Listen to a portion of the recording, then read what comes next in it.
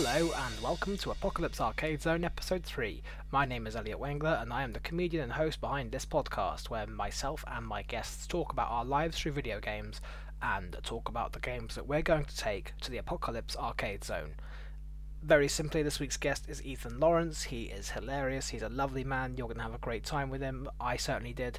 Cutting this down, given some of the chats we had, was an absolute nightmare, but I hope I've done a good job, and I hope you enjoy it. Thank you so much for the lovely feedback and receptive warmth. Receptive warmth? Yeah, let's go with that.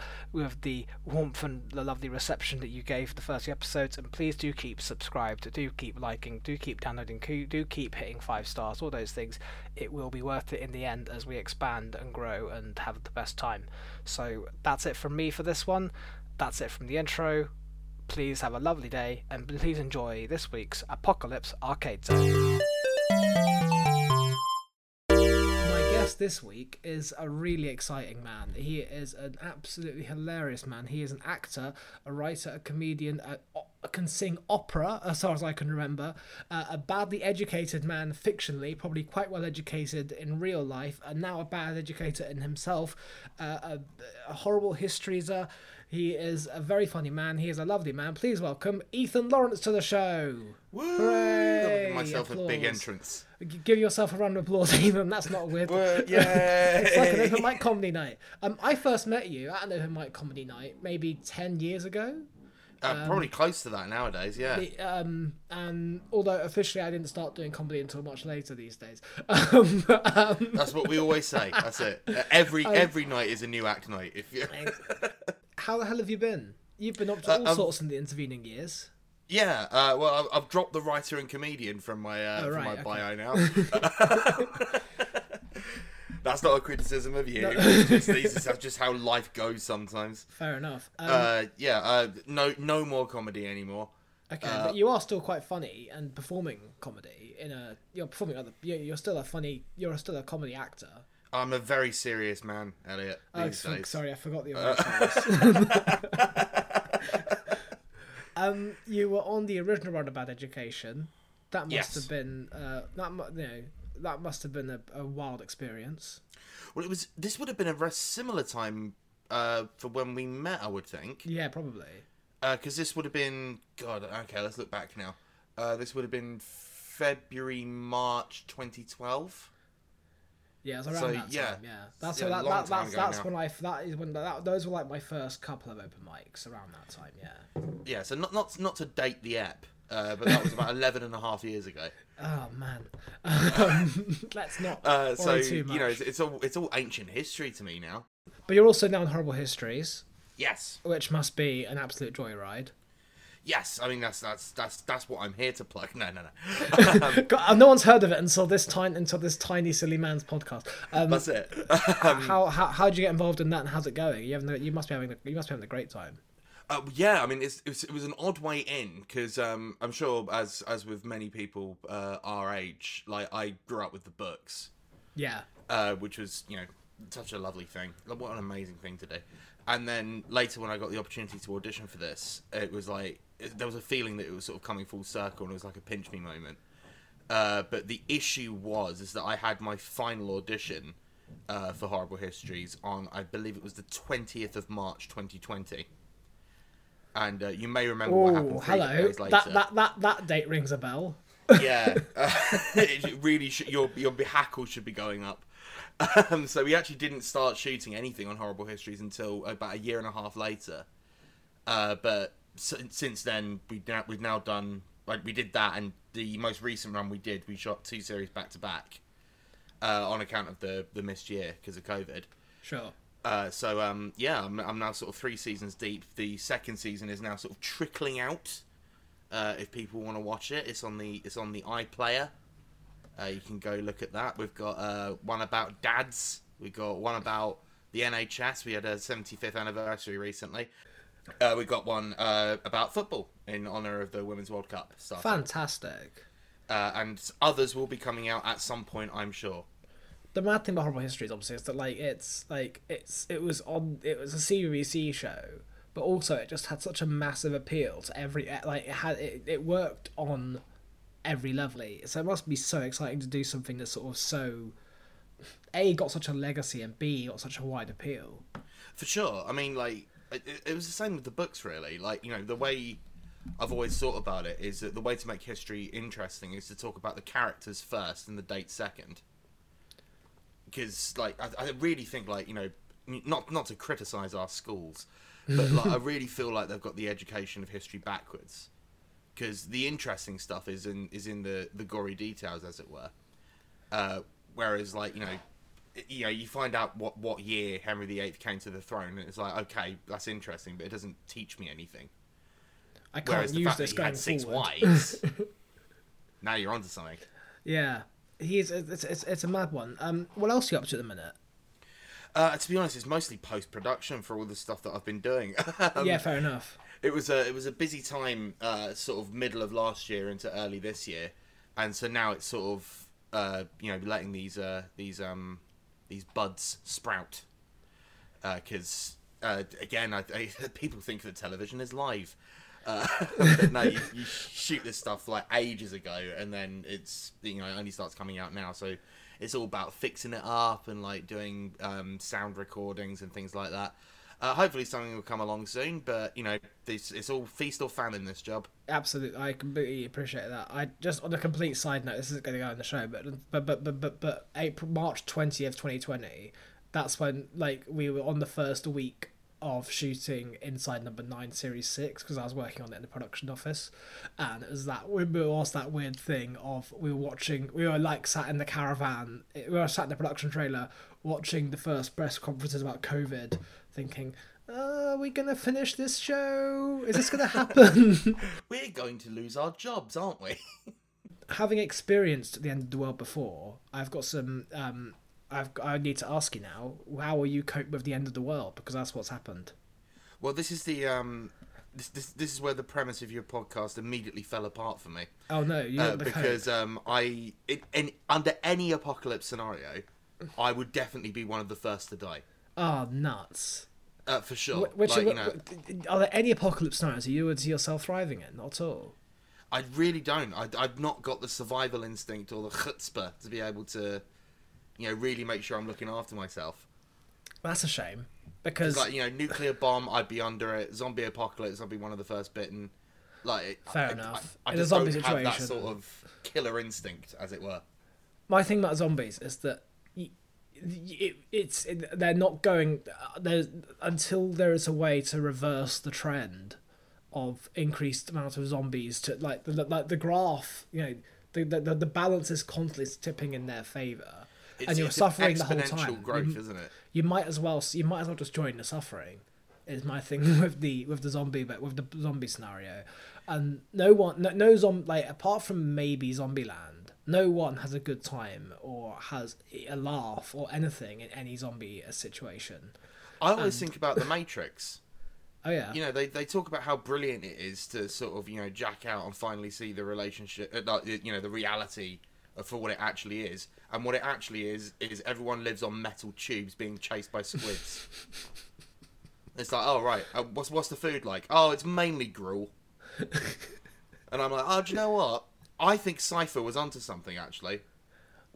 So that's me. That's Ethan Lawrence there, siding with the villain of the piece. Oh well, he's sympathetic. He's just a guy doing the job, you know. He just all he wanted. It's just middle was a management. And we're really gonna criticize him for that. He doesn't live in a world where they've got unions. You know, he doesn't live in a world where they can. There's no unions in the real world. Here's the thing: the world has ended, but you've survived, right? Sorry about that. Somehow, somehow you've got. Maybe I was in like the middle of a duck pond or something. Where, like, if it happened, where would you run to? Where would you go? Or would you just hide in the flat? Well, I was going to say, as we've established, I would run directly into the path of danger. The path of danger. Well, as you ran into the path of danger, and you sort of ran into the crossfire, there was so many people shooting guns all directions, and you just couldn't cope. And you sort of tripped over, like at the duck pond. You were sort of just having a nice sit down, and then it all happened, and you sort of tripped over into the pond. But then underneath the pond, you saw like what looked like a cave, and you couldn't believe it. So you swam into that cave, and believe it or not, you've hidden in this little bunker in this cave under the duck pond in somewhere like Hampstead Heath, but maybe a bit further out of town than that. And you've survived. You've never accused the podcast of being London centric. Well, I assume you live in London, right? No. Well, don't you? I live in Essex. You live in, well, I don't know the ponds of. I haven't really researched the ponds of Essex beforehand. Oh, that's a shame. I'm sorry. I should have forewarned you going into this. Dear Elliot, here are the ponds in Essex I would find myself in just in case. Actually, this is the specific location I'm in Essex. I haven't bothered to look up the ponds, but I feel if you hop on Google Maps for the I might do this. Go on. What do I have to look on Google? I'm going to find you a pond. Myself on the pod, Elliot.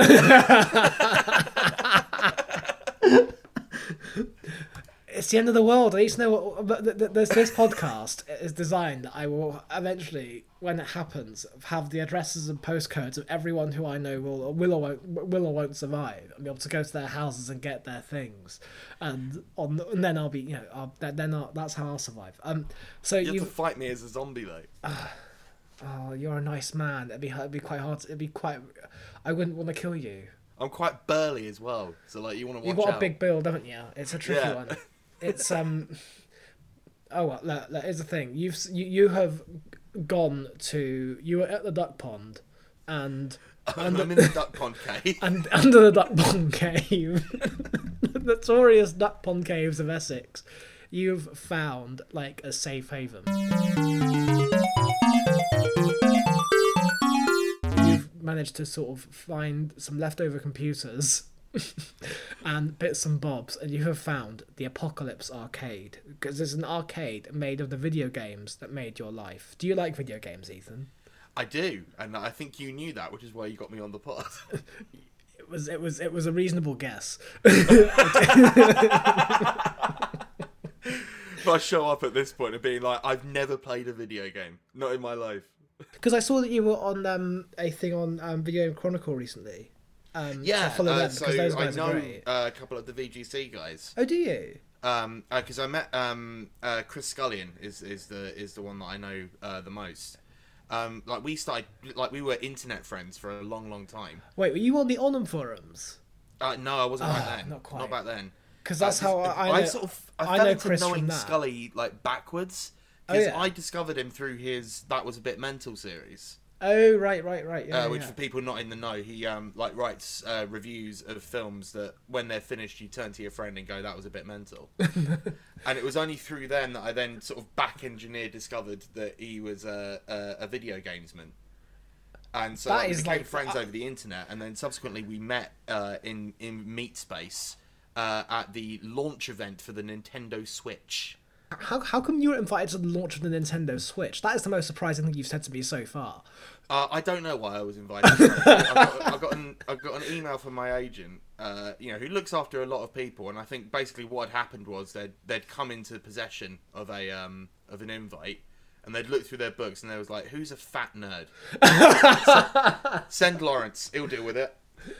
And so yeah, off I went. So let's start by finding out how we're going to make this apocalyptic arcade for you with your console history. What was your first games console? And this will feed into I think some of the bits later because there's sort of a parallel path here. So when I was born, there was a Nintendo Entertainment System in the house. So that was sort of the way in. I never really played it. I used to watch him play it. It was just there, omnipresently. Yeah, there it is, the little cube that could. Later on, I think maybe when I was about 5, maybe 6, I got my first console for a birthday present, and it was the Sony PlayStation 1, which was, at the time was the new hotness. If people remember the console wars of the 90s, there was this whole thing going on. But I got the PlayStation 1, and since then, I mean, I don't buy into the whole sort of console war thing. I'm not particularly interested in it. I'm more interested in the games. Like the games sell the console, not the other way around. I think it's a thing when you're a kid, and I think it's a thing to observe, just as an interesting thing to observe because of markets and trends, and Barbie versus Oppenheimer and Marvel versus DC. There has to be some kind of conflict. I think it's only really a thing though when you're a kid, when you've like begged your parents to allow you to have a games console in the house, and they've done and in their head it's a satanic thing to do or whatever, and they've allowed it, and then you realize one of the games that you like isn't out on this one, or your friends are all playing on a different one, and so you have to say, that thing I worked really hard to convince you that I have to make my life worth living, I now need another one that's as much money as before, or yes, I need a different one. And I can't. The wrong horse. I think that's but when you're an adult, and if you're a gamer and you can have more than one console, or you've got a PC and still some of that, like I think it becomes a much less of a thing. Perhaps so, but I mean, there's still a lot of fanboy rage that goes on. But like to prove that I'm an equal opportunities kind of guy, I went PlayStation 1, PlayStation 2, Xbox 360 because of Dead Rising, and then back to PlayStation for 4, and I'm currently on 5. In between some of those bits and bobs as well, I mean, like sort of the off season would especially when I was starting to my own money and sort of work stuff out, it would tend to be a Nintendo thing. Yeah, definitely. So like I got a GameCube sort of right at the end of its lifespan, just before the Wii. Okay. And at that point, like you could buy like 8 GameCubes for £1. But of course, because it was a household, we had a Wii because like everyone did. Everyone had a Wii and central heating in 2006. That was it. And I figured since I went to the Switch launch event, it would be weird if I didn't get one eventually. So when I was at a point where I had just finished a couple of acting jobs, and so was absolutely in the black for a bit. Instead of because I'm not a holiday guy, right? Sure. So if someone's had like a big paycheck, they may sort of think to themselves, right, time to fling myself over the globe. But for me, I'm like, nah, I'm a materialist, capitalist pig. Give me a games console. And so at the minute, my current sort of console setup is the big beast that is the PlayStation 5 with its Harry Hill collar. Yeah. And the little Nintendo Switch. One of the things that continues to amuse me about the Switch is that there's people being like, "Oh, the Switch isn't running anymore. It's neat. When's the Switch 2?" And it's still selling like 25 million a year. Yeah, it's like people love it. They don't need another one. They're not going to do another one until they absolutely have to. And I mean, the thing is, like, they didn't have any competition for the longest time. Yeah, definitely. It's a bit like what happened when Sega kind of, in the 90s, when Sega kind of gave up on 16-bit to try and compete with the Saturn, and then left, and then basically just let the Nintendo win all of their market space. That's a Nintendo way. All they have to do to win is do nothing. So you had a NES kind of there omnipresently as your first. What was your first video game that you remember playing? So what we had, I remember this distinctly. There may well have been others, but this is what I remember. We had a copy of Super Mario Bros. 2. Now, this was, to be absolutely clear, this was the one that was a reskinned Doki Doki Panic. Yes, this is the not real Mario Brothers. Yeah, this isn't what they ended up calling Super Mario Brothers: The Lost Levels. This is the one where the gameplay is completely different. You could pick between Mario, Luigi, Toad, or Peach. And they've all got different jumping styles, and you've got to pull up plants and throw them around. There's no Bowser, none of that. But I remember it distinctly because there is a moment towards the end. So as you go in between levels, once you beat the boss of the level, there's like a bird mask on a wall. And the bird opens its mouth for you to go through, and that's what takes you to the next level. But right at the very, very end, you beat Birdo and get ready to go through the bird gate, and it comes alive and starts flying around the room. And I remember I must have been 2 or 3, and I remember absolutely shitting myself over that. It was the maddest thing that had ever happened to me in my young life. It sounds like the kind of bonkers thing you'd expect in Zelda, not Mario. Well, that's it. And it was like, I think that was when I sort of learned that, subconsciously, obviously, I wasn't making these sorts of connections there, but that was sort of like the first sort of big subversion of expectations. in media that I'd seen, and I was like, oh wow, okay. I mean, again, at the time, I was just screaming and running around the room. But... Ah! No! But yeah, that's so that would have been the first thing I remember from the NES. And as I said, this sort of leads on to 2 tracks. The first game that I had for the PlayStation 1 was Croc, Legend of the Gobbos. Talk to me about Croc. Croc, okay. So, at the time, PlayStation were in dire need of a mascot for their platformers. Because, you know, that was how things were at the time. Like, you know, Sega had the Sonic and, like, Nintendo had their Mario. And so they threw a load of different ideas at the wall, hoping something would stick. One of the also-rans for that was Croc, who was a small crocodile raised by these little orange testicles called Gobbos from birth. And what was the name of the guy? There's the evil guy. He's a baron or something, but he's really tall and like a lizard or something. And he captures all the Gobbos, and then you got to go rescue them using tank controls, a spinning attack, and jumping and stomping. It's very much a platformer that you would recognise. Like it's like the generic basic platformer .deck. You could almost like see them taking the skeletal of it and then just putting any old weird creature onto it, and it would any cartoon creature onto the skeleton of the character you're playing, and it would sort of be the same, as it were. Exactly this. But, like, because this was, like, early 3D platforming, like, you know, Super Mario 64 had only sort of really just started to codify what all that meant. So it was very, very stiff and clunky. And PlayStation eventually sort of split off into 2 separate directions with regards to how these things were going to work. And also for mascots, one of which was Crash Bandicoot. Whose concession to sort of 3D movement was basically to have you run down a corridor. And Spyro, whose concession to 3D movement was to make it work on the PlayStation. The other thing about platformers of that, of that era, is that they were just trying to exist. They weren't trying to innovate or anything. And it's that thing of it's like, well, I forgot what I said. I'm so sure I was going to say something interesting there. I forgot. Oh, but like no. The other thing about platforms that era also is that like when the PlayStation launched originally, it did not have analog sticks. Those were a later upgrade. They pretended were always there, but they had to control 3D platformers with these with the PlayStation D-pad, which we can all agree was not suited for the task. It absolutely was not. So, Mario Brothers 2 and Croc being your early games, what is your favourite story or your favourite sort of campaign that you've played in a video game? A game now is going to come up that is going to come up a lot, so be prepared for that. So, chaotic hot take number 1. Oh boy, here we go.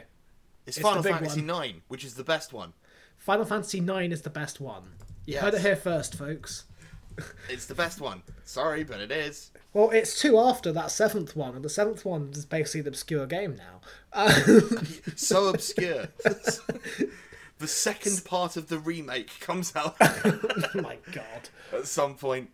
I've never gotten Final Fantasy. I have played some JRPGs. I played a fair few Tales games. I played a fair few. I played a bit of Fantasy. I played Phantasy Star Online. I played I think 1 or 2 Final Fantasy games. I think I played Crystal Chronicles and one other one that was on the DS. And I just remember them being a little bit underwhelming. Why is 9 your favourite story in gaming? It's bloody charming, mate. Okay, go on. Absolutely I know charming. nothing about Final Fantasy 9. I didn't even. I honestly, all I know about Final Fantasy is that there's a lot of them. And the 7th one is the one that everyone is the one that they have sort of. The 7th one is basically its own franchise. Yeah, the 7th one was important in terms of sort of like the history of video games, of course. But I find it very self-serious and po-faced a lot of the time. Whereas Final Fantasy IX is the mirror opposite. It sort of starts as a kind of swashbuckling Shakespearean adventure. that eventually gives way into all-out global war before finally becoming a sort of internal look at what it means to be alive. Bloody hell. Is it And turn-based? it manages to do is it, all that while still being cheeky and charming for the majority of it. is it one of the turn-based ones, or is it like in that? Is it in that sort of post? Is that bit where they're kind of weird combat system ones? This was still during the turn-based times. They had what they called an active time battle system, which was a little bit different from some of the other turn-based stuff that was around at the time. Insofar as like you could. Basically, all of your characters have a bar that fills up, and once it hits the top of the bar, that's when you can take an action. Right. So instead of it sort of like being predetermined order, it's about like how it all scales out from that. Oh, so you've got to have experience. You've got to have like enough stamina to fill the bar quick enough to get maximum attack potential, or yeah, the more speed you have, or like using various spells like haste or stuff like that can speed up the process. That's all about leveling, isn't it? Yeah.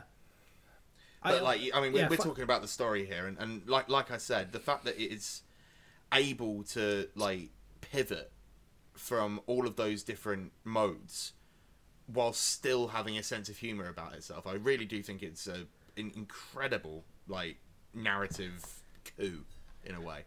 I am just going to Wikipedia it so I have a basic idea of what I'm looking at here. Is it one of the ones that's was it PlayStation 1 exclusive, or is it... Yes, so this was this was the last one on the PlayStation 1. Got you. There's this crazy factoid that like this came out on the PlayStation 1, and then like a year later Final Fantasy X came out on the PlayStation 2. And like those two games, like just in terms of like technical specs, are like worlds apart from each other, but like they were sort of being developed in tandem because they knew that the PlayStation 2 was coming. Yeah, it makes sense. But this was like the big finale for the PlayStation 1, and then in a manner of speaking, but again that sort of makes it sound more sort of portentous than it actually was. Like it goes back. One of the other things that I like about it as well is that it goes back to a more medieval setting. Sure. As opposed to sort of like the kind of steampunk technocrat e-book future that Final Fantasy VII exists in.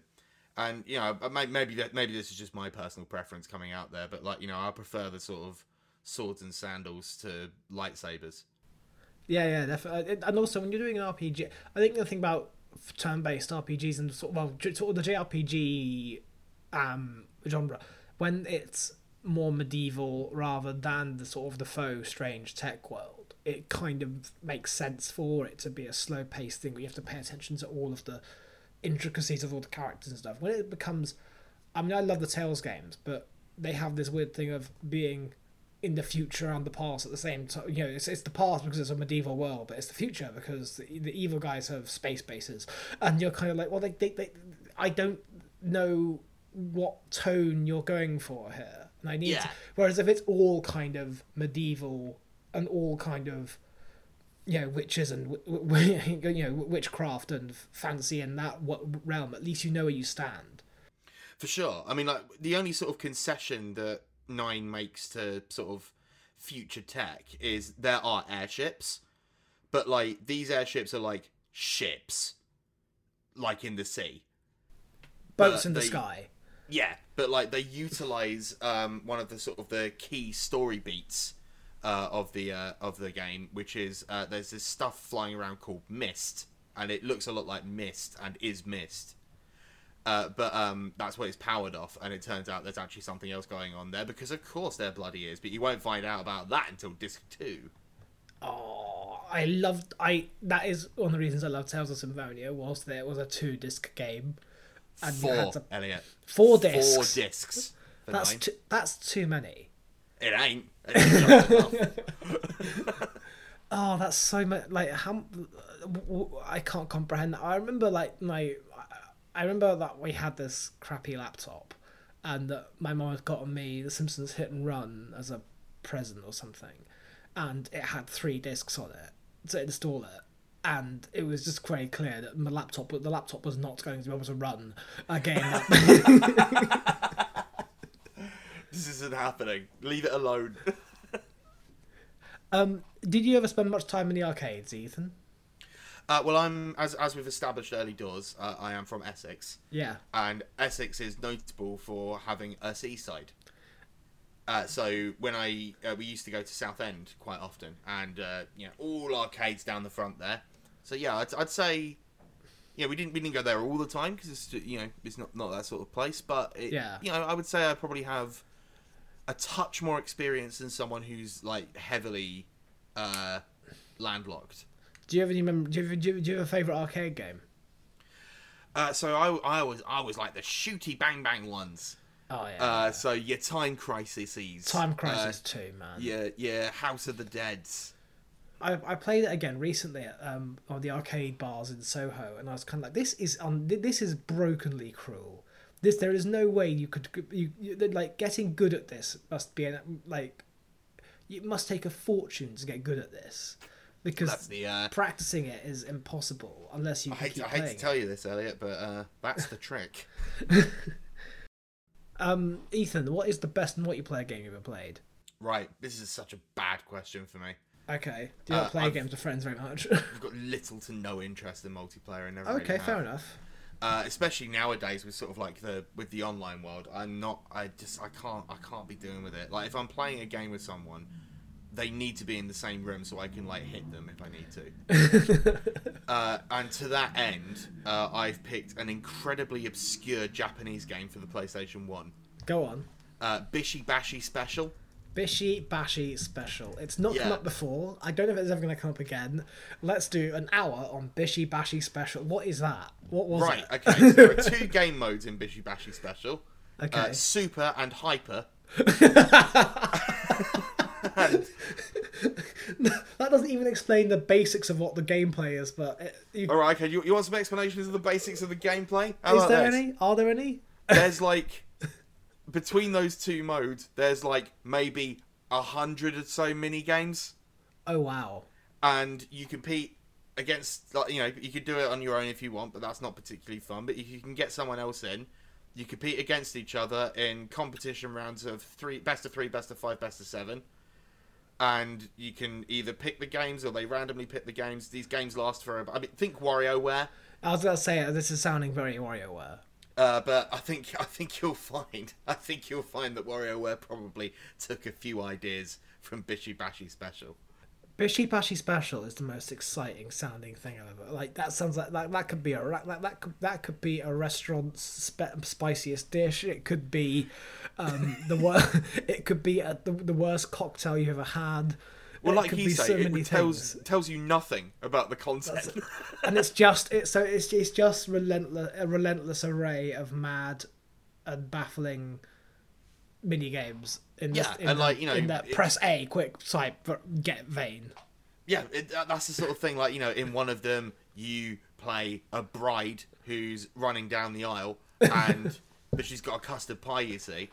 And so you have to get as far down the aisle as quick as possible without going off the end. But then you also have to hit a button to throw the pie, and the furthest whoever throws the pie the furthest wins.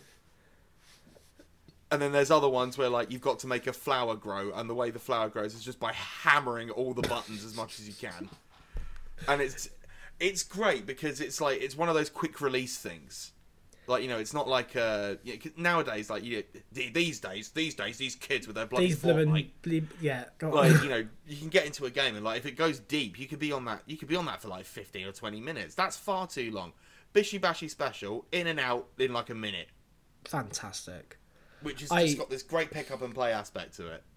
My closest experience to that's probably WarioWare. So I'm imagining it's good because WarioWare. I think if anyone is sort of wondering what it would be like, imagine WarioWare, but somehow even more hyperactive and with more colours. Because the Wii WarioWare. I mean, I got that out for a New Year's party. Even as recently as 6 years ago, I got that out just because it's one controller around everyone and it's crazy and hectic. But that just sounds. And this is on the PS1. Yeah. So, you said, and you're saying WarioWare copied it. I'm reasonably certain that this came before WarioWare because this sort of grew out of the. So I don't know how much different it is now. To be fair, I'm not that familiar with Japanese television, not being as I am not a weeb. But fair enough. this sort of grew out of that kind of sort of Crash style of Japanese show, sort of in the vein of like a Takeshi's Castle or a Banzai. Okay, I've got going on Wikipedia. So there's Bishi Bashi Special, Bishi Bashi Special 2. There was a sequel. A European edition called. Okay, the European version is a compilation of 1 and 2, apparently. Do you know what I think that must be then? That must be Super and Hyper. Yeah, and then there's Super and Hyper, but there's also in the apparently the arcades had their own series: Bishi Bashi Special Championship, Super Bishi Bashi Champ, Hyper Bishi Bashi, and Gachaga Champ, which is part of apparently the Bishi Bashi range. The Bishi Bashi universe. The Bishi Bashi cinematic universe. Where you try to get married and there's someone chasing you with an evil pie. If anyone's able to get hold of this, and I imagine you probably can't these days, I've probably got the last surviving copy. I would love. Something. This is the sort of like at the Fringe, you get things like Wi-Fi wars and stuff. This is the sort of I want to see this played at midnight with drunk comedians. This sounds incredible. Bishi Bashi Championship Online, and Bishi Bashi Channel was the most recent one. So there you go. That just proves it. Right, okay, I've just nipped onto eBay. Oh yeah. Do you know what? You can get a mint copy for 45 quid. That's not crazy. I was really expecting it to be a lot more than that. That is actually, given that it's a sort of a Japanese, it can't have had like a massive rise over here, but I don't even remember where I found it. Good for them. I hope they survived the pandemic. Did the game? Let's just hope. It's one of those games you really. I think if you aren't playing that game socially distanced, then you should be. Honestly, if anyone is able to get a hold of a copy, I mean, I'm not gonna suggest you do this, but like, you could get a ROM if you wanted. Yeah, I think you know what? I'm just going to quickly check one thing. I'm just going to very quickly pause the podcast. I'm going to go on PlayStation app and check on the store what happens if you search Bishi Bashi on the PlayStation Store. Oh, coward! It's not on the current PlayStation Store. They should so release it That's the kind of thing that there's just a compilation. Cowards. Well, you're afraid of money and success. It's the kind of outward party game there isn't enough of at the minute that makes you want to play games locally. The Mario Party games have something to them, but they're slow and sluggish, which is design. It's meant to be a board game. It's meant to have that kind of pace. But you compare it to something like Wario. There's nothing like the WarioWares or the Bishi Bashi that's just outwardly saying plug in, pass the controller around, see who can work out these games as quick as possible. Good, your time. Alex Horn sat in the corner. Your time starts now. I mean, I imagine, I'm really gonna defend Sony on this one. I don't think it's an act of cowardice. They're very brave. Not. It's probably a licensing thing. Yeah. Would be my guess. Because sense. God knows who owns the rights to this. Oh, They're currently set in some kind of Japanese hyper-real acid den, trying to just surrounded by neon dolls' heads and trying to find the one that's crying. Just from the cover art on the Wikipedia article, it feels like the kind of game that David Lynch would play. Yeah, so just to describe it for everyone here, there are 5 characters on Bishi Bashi Special's artwork. The background is neon pink, as you would imagine. So it's going like from left sickly to right, cotton candy pink. Oh yeah. So going from left to right. Okay, so 2 of these characters I recognise. So on the left is in Hyper Bishi Bashi, when you're playing sort of like as a 2-player thing, you have 2 characters, one of which is a ginger girl in what looks to be sort of like a maid's outfit or something. Yeah. And the other one is a dude with purple hair wearing the Bruce Lee / Phil Wang from Taskmaster. The one, not onesie, the I don't want to use the word onesie. But like the more. But yeah, so from left to right, you've got the onesie dude, You've got a tall, gross, troll-like man with spongy blonde hair holding up some noodles and gurning at the camera. He looks so threatening. It really does. But that's fine, because underneath you've got a small girl, I think, in a green hat, with really, really bright anime eyes. And this is incredible. This last one is just, I've been staring at it for about 10 minutes now. I'm not quite sure what to do with it. Well, it's the Statue of Liberty. Why is the Statue... It's the Statue of Liberty with a welcoming, charming anime face. Is the Statue of Liberty a playable character?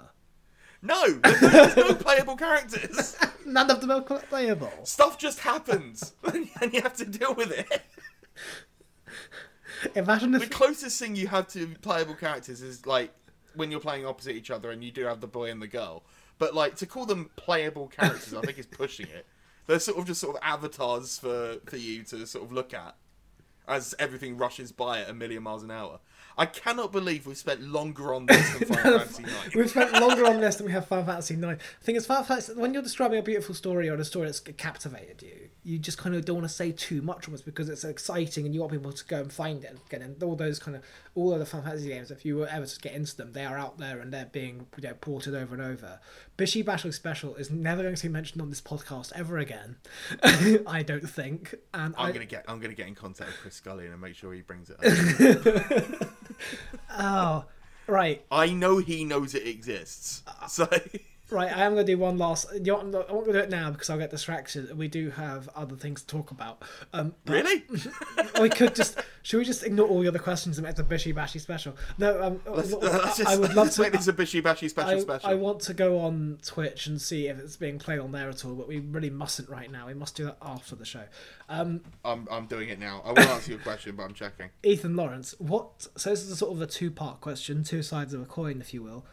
What game have you spent the most time on, and you're proud of it?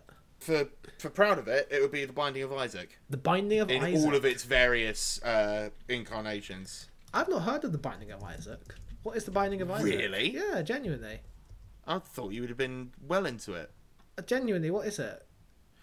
So it's a roguelike from the Edmund Macmillan stable, who also did Super Meat Boy. Oh yeah. I know Super Meat Boy.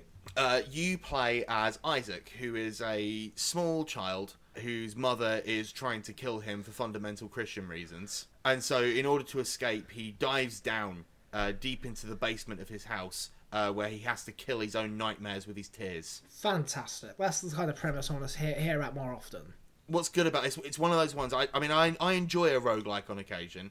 I've recently been replaying Hades, for example. Which is, sort of de rigueur of that sort of area. Yeah. Love me a roguelike. I love the pick up and play and the replayability. Like, if I've got a few podcasts to listen to or something like that, it's something you can just have on in the background. Because of that, the original incarnation of this game came out it was either 2010 or 2011. So, it's been around for a while. And I dread to think how many hours I've put into on all the different copies of that I have of it. It's so disturbing how Steam and PlayStation and all those things now record a number of hours you've played the game, and you can. I don't like it. It's not. I think they should just say. I think you should get a chance to opt out of that because I don't want to know. That's my time, not the game's time. Not to bring up Bishi Bashi Special again. Oh yeah. It has a category on Twitch, but currently no one is streaming it. Oh no. Well, I think there's a gap in the market. 2 weeks from now, no. I just text you about Ethan. The Bishi Bashel Twitch channel is not taken off. I am homeless. I spent so much money on a face cam. So you were on Binding of Isaac, weren't we? What game have you spent the most time on and you're ashamed of it? Spartan Total Warrior for the PlayStation 2. Fair play. Which is a game that I think some people might remember, but most people won't. A lot of people, when I've brought this up in mixed company, people talk about this game like it was universally decided that it was shit.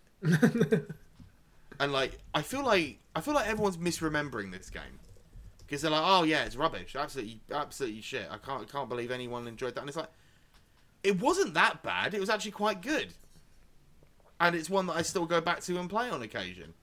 Like, you know, is it a bit janky? Yeah, it was the PlayStation 2. Everything was a bit janky. And Spartan Total Warrior sort of had that feeling to it. Like, you know, the battles are pitched and there's, like, loads and loads and loads of enemies and you just tear through them and it's like, this feels good. This feels good to play.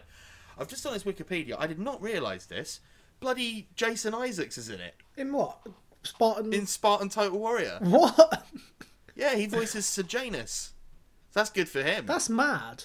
That's like they didn't really have actors doing games back then. Well, I tell you who they did have. They had Jason Isaacs. He was way ahead of the game. Oh, that's so good. Because nowadays he can't bloody move for actors being in games. Because apparently we've got pretensions to art now. Did you see that Blum and Keanu Reeves came out at this year's Not Quite E3 and was like, I am so excited to tell you about the upcoming Cyberpunk 2077 DLC. And the other one was like, mate, no one's excited for any more Cyberpunk whatsoever. Why are you still here? I mean, I do you know what? I picked it up on rental recently because I'd heard that, like, you know, after its release, that, like, you know, things have been done to improve it. Do you know what? It's pretty good. I've heard they've fixed it. It's quite good. I just haven't bothered yet because I've just got other things I'm playing. But like, yeah, for sure. But I mean, like, you know, I played it all the way through. Oh, yeah. Finished it. And yeah, I didn't experience any sort of like game breaking anything. Like, now that it's stabilized, it's a pretty good game. Okay. I actually really enjoyed it. I don't have any notes. It's fine. Good stuff. Would play again. Yeah, you know, you pass the time. I had a good time with it. What is objectively the best video game of all time? Final Fantasy IX. Next question. Okay. What is objectively the worst video? I did say it was going to be coming up again. Final Fantasy IX. Your talk said. I feel like given that we spent a good 20 minutes on Bishi Bashi, do you want to say anything more about Final Fantasy IX? Tell people to go and check it out. Here's the thing, right? You said so yourself. Like, you know, when you're talking about a game which relies so heavily on its narrative, like, I don't want to be the one to sit here and, like, you know, do a play-by-play, beat-by-beat analysis. Here's the thing. Final Fantasy IX is available on basically anything with a screen currently. Because they did, like, I guess it's a remaster of sorts. They sort of, you know, made it a little bit prettier and, like, you know, took out some of the jank. And they introduced stuff like, you know, speed up and, like, you know, all your attacks do max damage and things like that if you just want to sort of plow through it and not really think about any of the strategy. In this day and age, in the year of our Lord 2023, there's not really any excuse not to have played this game. Fair enough. And take it from me as someone who replays it pretty much every year and, like, you know, and have done ever since I got it, which was probably about 23, 24 years ago now. Just do it. It's worth your time, I promise. Is it a game that you can, like, speed run? Or you know the fastest way through it, but even though you know the fastest way through it, you wouldn't ever do it because you want to go and do all the fun bits on the side you can do in that town and that cave and that extra dungeon and stuff? Well, there's a rather infamously, in the PAL versions when it released over here, and then subsequently it's been included in the remake in all territories, there was a challenge that you could do in order to get a particularly powerful weapon. And you basically had to get to what was essentially like the penultimate room of the game in 6 hours of in-game time.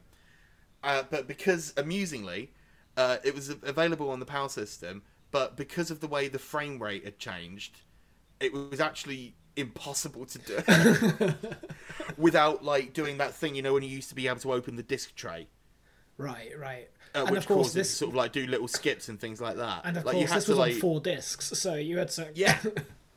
And so, like, you know, you had to, like, open the disc tray and, like, do a little thing like that. Like, you had to actually physically interact with the hardware in order to beat this challenge. That is the kind of thing you don't get anymore. No, hell no. I mean, God, can you imagine having to take the PS5 apart? You've got to pull the hard drive out and push it back in again at a speed to trick the game into doing certain... That would be catastrophic. Yeah, it wouldn't work.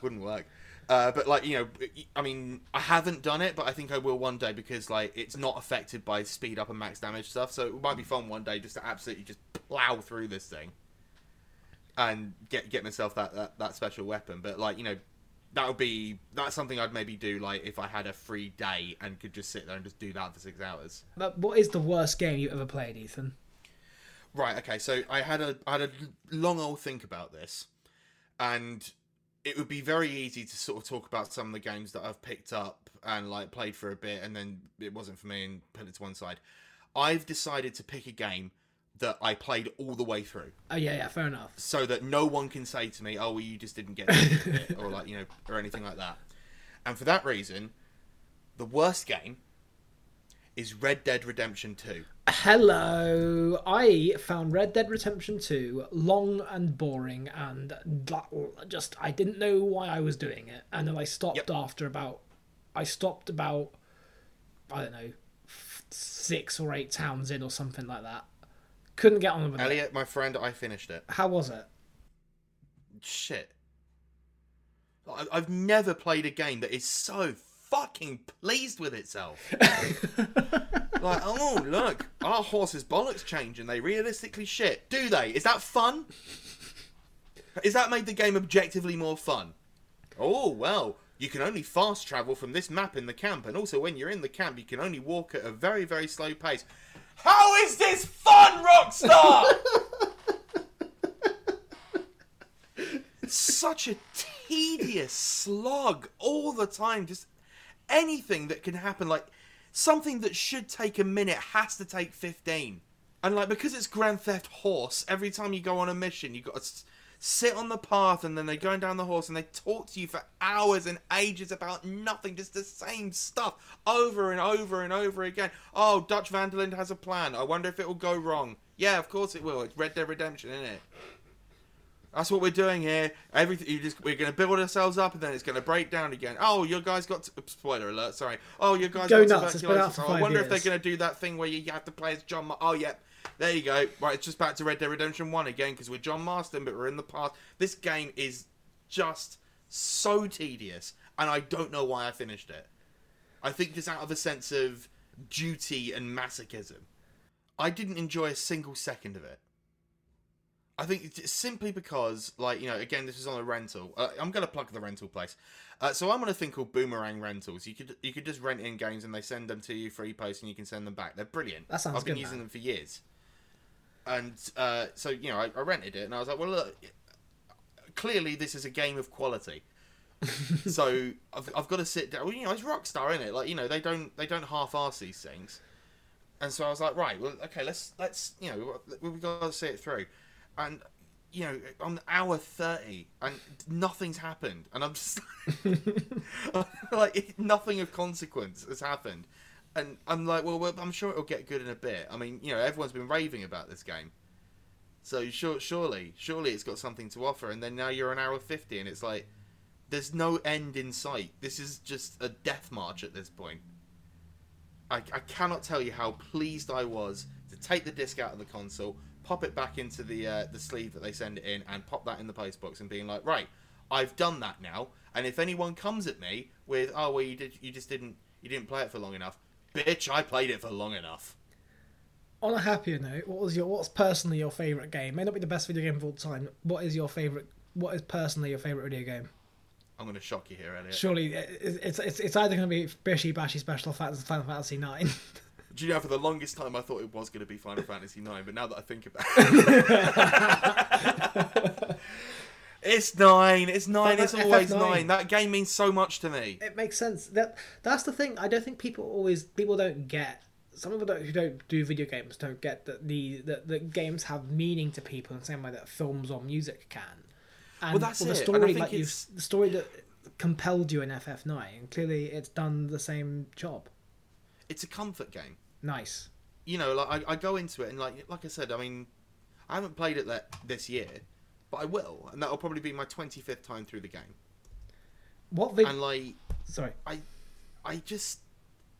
love the headspace that it puts me in. Like, it just makes me happy, and I know exactly what's going to happen. I know the rise and fall of the plot. I know what's like, what's going to break and bend and hurt them. But like, then it all comes good, and it's like, I know all the beats. Like you say, it's like a film you've watched 1,000 times, or a song you've heard 1,000 times. Like, every single in and out of it, but it doesn't matter because that's why you're there. Ethan, it has been an absolute delight to spend over an hour talking about Bishi Bashi Special with you, but You would not believe, ladies and gentlemen, how much we had to I've cut. got to cut down so much Bishi Bashi chat.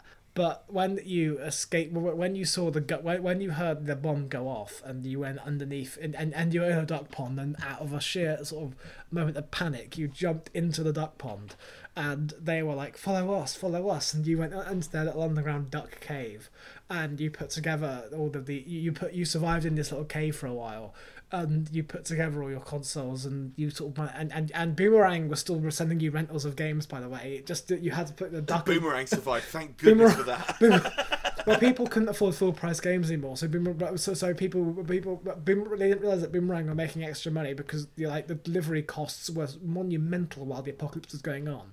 And Thank goodness that Northampton wasn't hit by the nuclear bomb. That's... it wasn't their primary target, believe it or not. Wow, I wonder why.